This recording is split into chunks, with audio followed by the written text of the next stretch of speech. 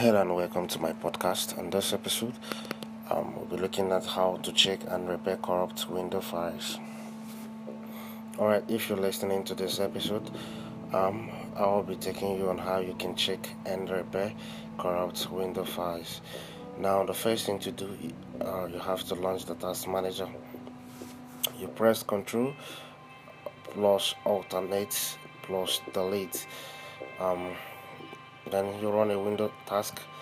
When the task window opens, click the More Details option to expand it. Then select Run New Task from the File menu. Then run Window PowerShell. When the Run New PowerShell task dialog box opens, type PowerShell, tick the box for and create the task with administrative privilege. Run the system file checker. Now you run a system file checker. Then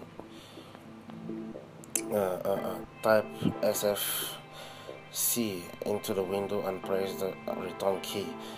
The scan may take some time and will end with one or three results.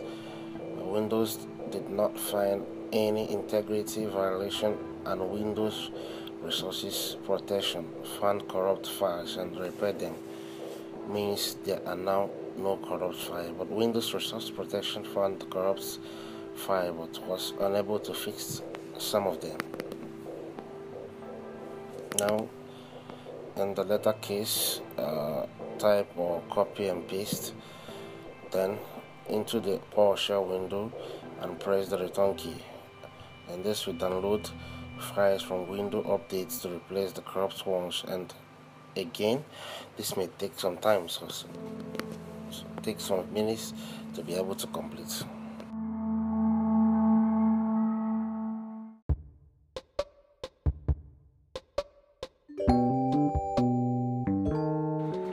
Hello and welcome to my podcast. On this episode, we'll be looking at how to format laptop Windows. And when some stubborn viruses enters your computer, if you can eliminate those viruses, you can format the computer, or you can do it when there is too much stuff on your computer. But how do you format the computer? Now we're going to look at the simplest method to format a laptop Windows. The first step format laptop Windows with reset this PC. Click Start menu on the bottom left corner, then click the gear icon to open settings.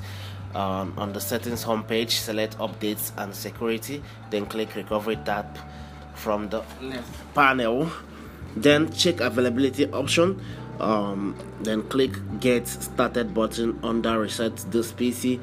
Then you see two options: keep my files, remove everything. So keep my file, remove app and settings, but keep your personal data. Remove everything removes all your personal files, apps and settings. And step 5, complete erasing of data while proceeding towards the formatting process on the computer. You will still receive two options: just remove my files and remove files and clean my drive. Then step 6, click next when operating system asks for confirmation, then choose reset button. The Windows 10 computer start the reset process by restarting the computer automatically, and that's the process for formatting a Windows.